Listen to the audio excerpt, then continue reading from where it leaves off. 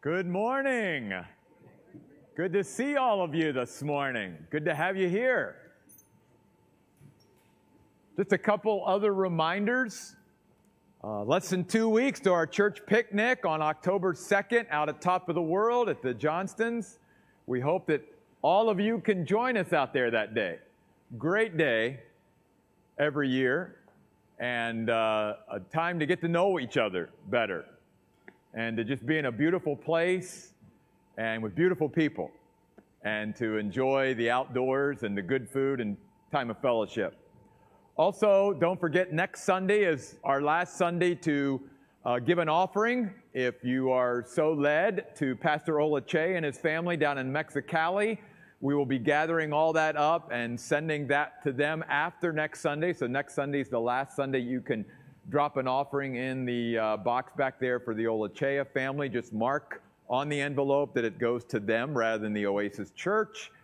And then also this week and next week, I'm going to be meeting with all of you who want to be baptized on Saturday, October the 30th at 2 p.m. at Toby and Marcia's house. If you are interested in baptism, would you please just take 5 minutes after the service, and we're going to meet over here in this section, okay? Children, just parents, if your child wants to be baptized, just please come, or a guardian or somebody, an adult, come to that meeting as well. So that's after the 9 o'clock service and the 11 o'clock service, both this week and next week. For all of you who are interested in baptism, just meet me for a few minutes over there. We're in the middle of a series. Actually, we're going to wrap up this series next week called Made to Multiply, all about discipleship. And we go back to one of the very last things that is recorded in the Bible that Jesus said to his disciples, which is go into all the world and make disciples of all nations, baptizing them in the name of the Father, the Son, and the Holy Spirit, teaching them to observe all things that I've commanded you, and lo, I'm with you always, even unto the end of the age. So it is up to us as a church, it's up to us as churches, as a community of believers, as individual believers, to be all about making disciples in our lives and to be part of a discipleship relationship, if you will, just like Paul and Timothy, that there doesn't have to be the same Christian throughout our lives, and it can be even several Christians at one time, but that there are those Christians that we are pursuing Christ with, and that we have this discipleship relationship, this discipleship dynamic that Paul and Timothy had. A mutually encouraging, mutually strengthening, mutually comforting relationship where it's iron sharpening iron. And we've talked about all those dynamics through this point. And now when we come to 2 Timothy chapter 4 today, we're going to look at some dates, not the kind you eat, dates that drive disciples. You see, last week we talked about the fact that disciples are different than even believers. All believers in Jesus Christ are not disciples. All disciples are believers, but not all believers are disciples. A disciple is a fully devoted, fully committed, fully all-in follower of Jesus Christ. One who is learning and growing and maturing and allowing God to just take them where God wants to take them. Not leading their own life, but under the leadership of the Lord. He's the Lord of their life as a disciple. And what Paul is getting ready to end this letter with is some real important instructions, because he understands his time on this earth is short. He gets that. He doesn't have a long time left. And he wants to leave Timothy with really important things, not only for himself, but as the pastor of a church, to pass on to his people so that they can keep these things in mind as well, because there are certain things, certain dates, if you will, certain times that are going to drive disciples that don't necessarily drive anybody else. It again is what makes disciples unique. It's one of the reasons why disciples end up in different places than even other believers end up, because we're driven by sort of a different standard, a different things. The first thing I want us to notice too is that in all of these, there's none about looking back, which is biblical. God doesn't want us to spend our time in life looking back in the past. Paul even said, forgetting those things that are behind, I press toward the mark for the prize of the high calling of God in Christ Jesus. So you're not going to find any dates here or any times that deal with the past. Part of, I think, the struggle and problem with many Christians is they're living too much in the past, or they're allowing something that happened in their past to dominate and define who and what they are now and where God wants to take them.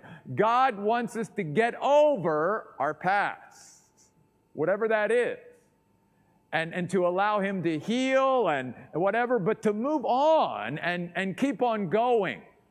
So the first then time that you see here, or date, is present day.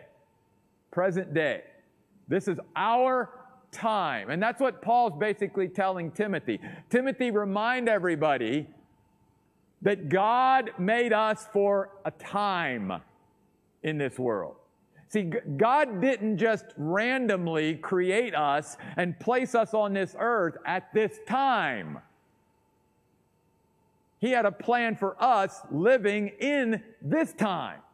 And He built us for this time.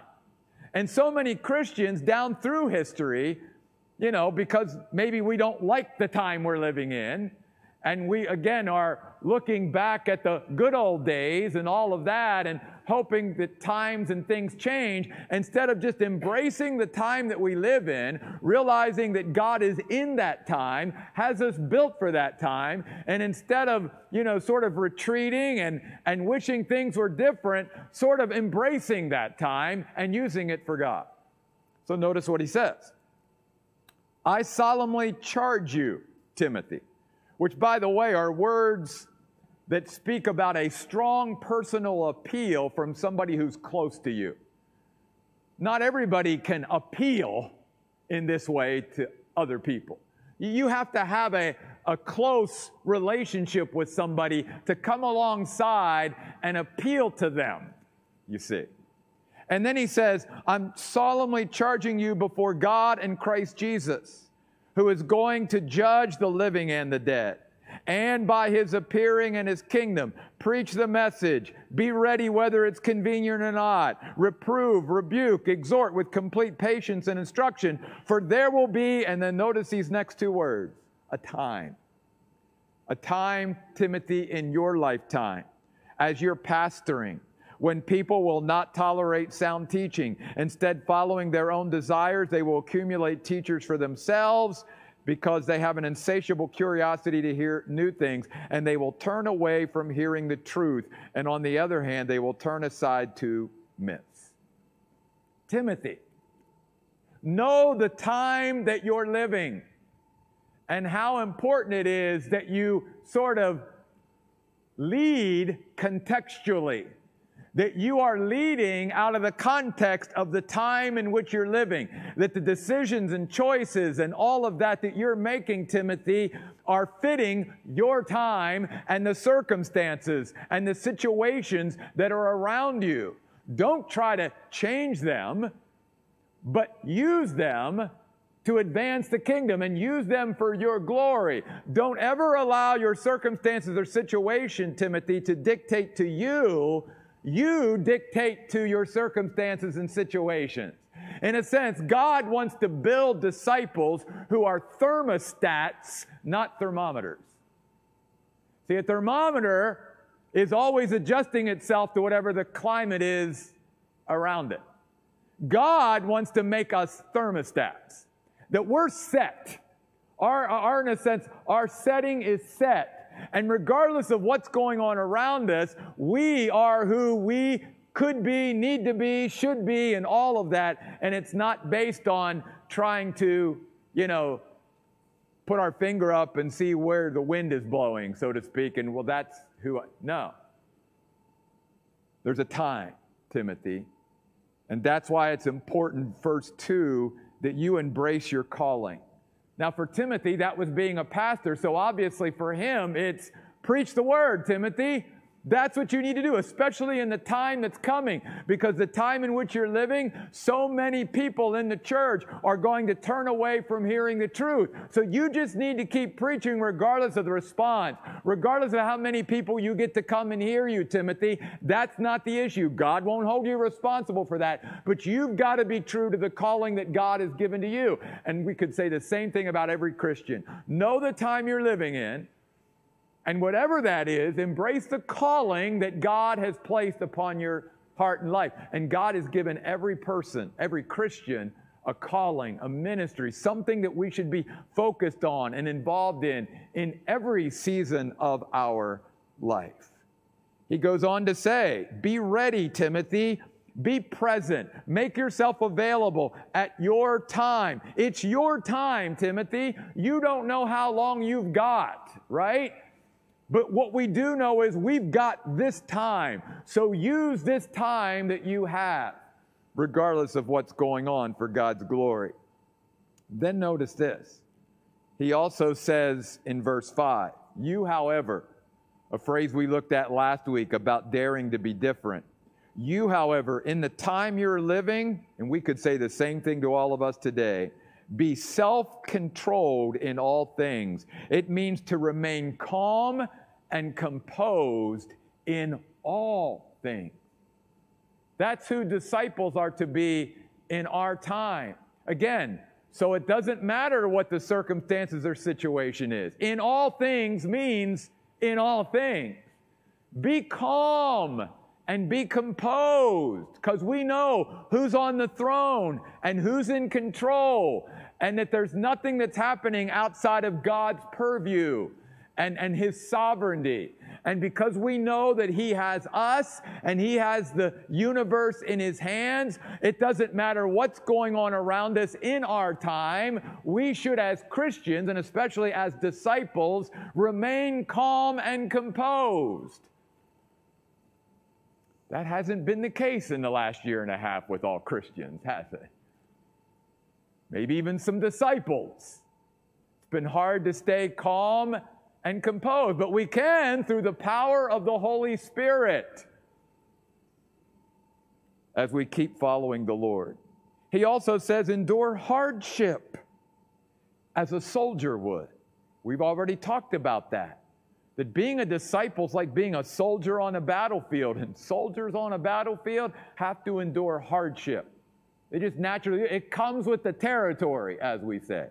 Or we could also say this, a disciple is one who's willing to do the hard thing in their time. One who's willing to do the hard thing. Because again, sometimes we don't like to do the hard stuff. We want the easy button. We want the easy life. Well, disciples, we have to be willing to do the hard thing as a soldier would. Then he goes on to say, do an evangelist's work. It doesn't mean God calls all of us to be a Billy Graham or to be an evangelist, but what it does mean is that all disciples should look for opportunities all the time to share God's message. Because we understand God's message is the answer. God's word has a power built into it by God to bring people to salvation, to change hearts. It has a power in it to change our hearts even as followers of God if we're exposed to it. So God wants all of us as disciples, no matter what time we are in on earth, to be able to share God's message, to plant seeds, to get the word of God out as much as possible. And then finally he says, fulfill your ministry. See whatever God has given you through to the end. Don't be one who starts something and doesn't finish it. God's a finisher. We talked about that Wednesday night in our study of the book of Genesis. He who began a good work in you will continue to perform it until the day of Jesus Christ. God always finishes what He starts, and those who follow Him will do the same. We won't start something and then not finish it or see it through. We'll have follow through. We'll see it through to the end. We'll fulfill whatever God gave us to do until He says, you're done. Okay? but we all have our time. And our time is now. This is when God put us on the earth. The reason He didn't put us on the earth 500 years ago or 1,000 years ago or back when Jesus was here, all that, because God had a plan for us to be alive during our time. And that He wants us to use our time on this earth, again, to build His kingdom, to make disciples. And all of us can do it if instead of sort of thinking we wish we were alive at a different time or retreating from the time that we're living, that we as disciples step up, do the hard thing, embrace our calling, whatever it is, and thank God for the time that He's given us, because it's our time. Keep your finger there in 2 Timothy and go back with me to a couple verses in the Old Testament. 1 Chronicles chapter 12 and verse 32. 1 Chronicles chapter 12 and verse 32. If you come to 1 and 2 Kings, actually 1 and 2 Samuel, then 1 and 2 Kings, and then finally 1 and 2 Chronicles, chapter 12. Look at verse 32, very interesting verse. He's talking about all these tribes of Israel, and he comes to the tribe of Issachar in 1 Chronicles chapter 12, verse 32, and he says, from Issachar there were 200 leaders, and all their relatives at their command. Now notice these next four words. They understood the times. They knew the time that they were living in, and so they knew, notice, what Israel should do. See, again, their leadership, their understanding of the times in which they lived dictated to them what they should do. You see, they fit their times. Now, they didn't compromise their walk with God, but they understood contextually, if this is the time we're living in, we see these things happening, then this is what we as followers of God need to do. And specifically, they were between Saul and David. That's the time they were living in. Saul, they knew, was not God's man, that God had already, through the prophet Samuel, anointed David as king, but yet he wasn't king yet. So they were sort of in that in-between time of Saul and David actually taking the throne. So there were certain things that they knew that they needed to do. They started to throw their support behind David instead of Saul, even though he wasn't king yet, because they knew God's hand was on him to be the king of Israel. See, they understood that, and so that's why they did what they did.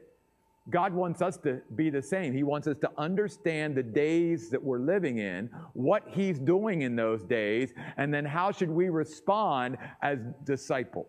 Let me give you another one. This is one that's a little bit more famous, if you will. Go through 1 and 2 Chronicles, and then you'll come to Ezra, the book of Ezra, the book of Nehemiah, and then you'll come to the book of Esther, and go to Esther chapter 4. This is the conversation where Esther's uncle Mordecai has gotten back with Esther after she sort of says, I don't know, uncle, about going in and talking to the king, right? I don't know whether I should do that or not. That's not a very good idea. So you come to Esther chapter 4 and look at verse 12. When Esther's reply was conveyed to Mordecai, he said to take back this answer to Esther. Don't imagine that because you're a part of the king's household, you will be the one Jew who will escape. If you keep quiet at this time, liberation and protection for the Jews will appear from another source, while you and your father's household perish. It may very well be that you have achieved royal status, don't miss this, for such a time as this. God had Esther in that place for her time. That was her time. And where she was, doing what she was, with the relationship she had with the king and all that, that wasn't by accident, that wasn't by chance, that was all God. She had to understand, this is my time, and I've got to step up and do what God has given me the opportunity to do in my time. I can't run from my time. I've got to embrace the time that I'm living in and look for how God wants to use me in the time that He's placed me here on this earth. So that's one of the big dates, if you will, that drives disciples, but that's not the only one. If you go back to 2 Timothy chapter 4, look at verse 6. Another date that drives a disciple is knowing we're going to die. Not to be morbid about it, not that a disciple is going to sit around and thinking about dying or death all the time, but that the idea that I know I am going to die one day and that there's a whole eternity out there beyond that should shape the way you and I live our lives and shape our priorities and our values, because we understand that even if we would all be alive for 100 years on this earth, we're going to die and we're going to go into eternity, and eternity is forever. So it doesn't matter even how long I live on earth. It is a speck of sand on the seashore of eternity. It's nothing. Therefore, how I live my life and how I pour myself into life and get the most out of every day is going to be dictated by keeping in mind, I'm going to have a day of departure someday, which is what Paul says. Verse 6, I am already being poured out as an offering, Paul says, symbolizing total surrender, a devoted follower of Jesus Christ. And the time for me to depart is at hand. By the way, this should encourage all Christians. You know how Paul talks about death, a departure? It literally means to pull up the anchor and set sail. It's like, death isn't the end. Paul's just saying, when I die, I'm just pulling up my anchor here on earth, and I'm going to place my anchor up there in glory. That's my that's my death. That's why Paul could say, for me, living is Christ, dying is gain. To depart and be with Christ is far better. I'm setting sail. I'm being set free. I'm not going to have this body that wears out and gets tired and gets sick and all of that anymore. I'm laying that aside. Another way that this word depart is used is for prisoners who were set free.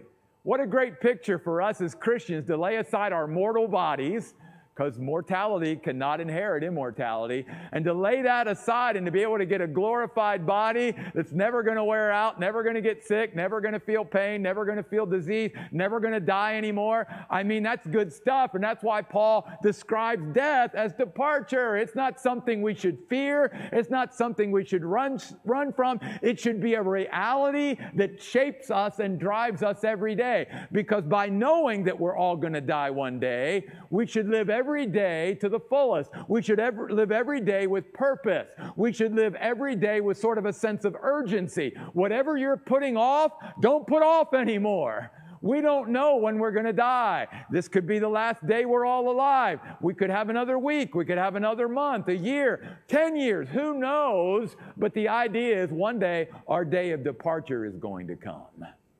And God wants us to live knowing that every day is a gift. Our life is a gift from God. Every day that you and I get to stay on earth is a gift from God. Therefore, we should use it to the fullest, knowing that the day of our departure is coming, which is why then Paul goes on to say in verse 7, I have competed well. I fought the good fight. I entered the arena and faced down the enemy. Every day, Paul said. Because guess what? The life on earth, it's a struggle. It can be a battle. I don't have time to go into it today, but man, this week's been a struggle around here in a lot of ways. It's like the devil is like the master annoyer, the master distractor that tries to like just do little things to get us off, crazy what's been happening around our church. And then even this morning, things that been happening around here. But Paul says, but I entered the arena and I faced the enemy every day, faced whatever challenge, faced whatever obstacle it was, and I fought the good fight. I was willing to get in there and do the hard thing. Then he says, I finished the race. I'm getting ready to cross the finish line. And by the way, I want to encourage you. I do this with Christians all the time. Some of you have shared with me, your first years on earth, however long that was, maybe it wasn't the best spiritual years you had. Maybe you came to know Christ later on in life or get serious about your relationship with Christ later on in life. And I always say to Christians, it's more important how you finish the race than how you start. Maybe you didn't start the race with God very well in your life, but it's important that you finish well. And that's what Paul's saying. I'm getting ready to cross the finish line because I've done everything God has asked me to do. I've fulfilled it all. And then he said, I kept the faith, which goes back to discipleship. It means I preserved, God, what you entrusted to me, and I passed it on to people like Timothy so that he could keep it going. And you see, Paul said, that's why I'm good with whenever my day of departure actually comes, I'm good. Because I knew that I gave it my all. I didn't leave anything out there on the field, so to speak. I remember when we played football, that was one of the things our coach would tell us is when you go out there on Friday night and you play that high school football game, leave it all out there on the field. Don't bring anything back to the sideline. And that's what God wants us to do as disciples. Whatever time we have here, knowing that the day of our departure is coming, and that should drive us every day to get the most out of every day and squeeze out of every day all that we can, that's what shapes our life and actually helps us to live life at a higher level than we would if we just sort of tried to not think about dying and dismissed it as if it's never going to come. No, bring it into your present reality, but don't do it in a morbid way, do it in a motivational way. And then he says in verse 8, there's another day coming. He says, finally, the crown of righteousness is reserved for me. The Lord, the righteous judge, will award it to me in, notice, that day that's coming for all of us as Christians in the future. And not to me only, but to all those who have set their affection on his appearing. Paul is reminding Timothy here in this passage that all people, believers and unbelievers, are going to stand before Christ one day and be judged. Now, not for the same thing, and it's going to look way different for a believer and an unbeliever. The unbeliever is going to stand before Christ at what's called the Great White Throne Judgment. And they will be judged for their sin because they have rejected God's remedy for sin, Jesus Christ. Therefore, they will have to pay for their own sin. For you and I as believers, we will not stand at the Great White Throne Judgment, but we all must appear before the judgment seat of Christ. And that judgment seat is so that God can reward us for how we have lived our Christian life. We are not judged for our sin. Those sins were judged upon Christ on the cross. And so if you're here today and you're a Christian, you and I can say, hallelujah, our sins are past, present, and future, forever forgiven, never to be brought up by God again to us.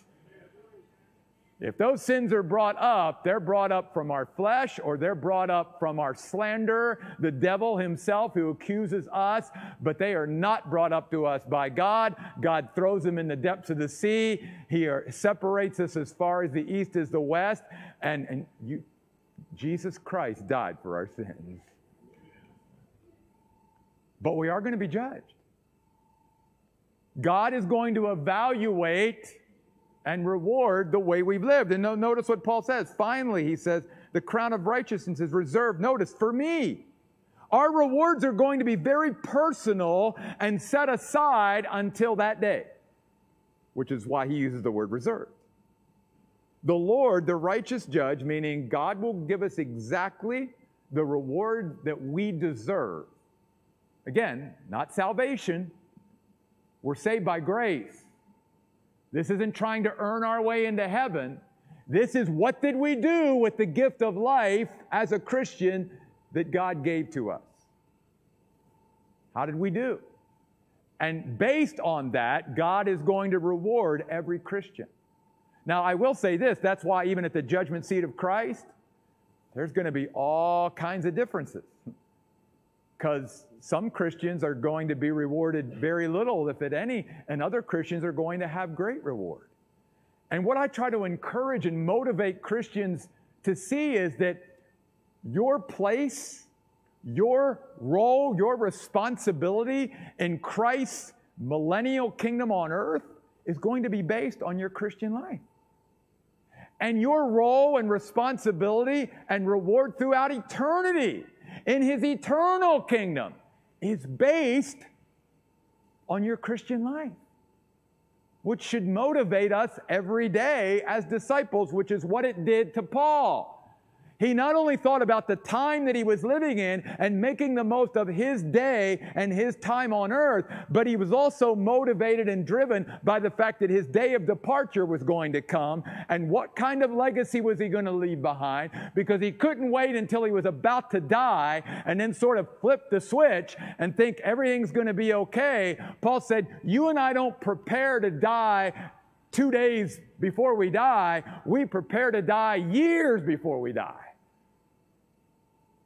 Because it's not a switch that you can flip.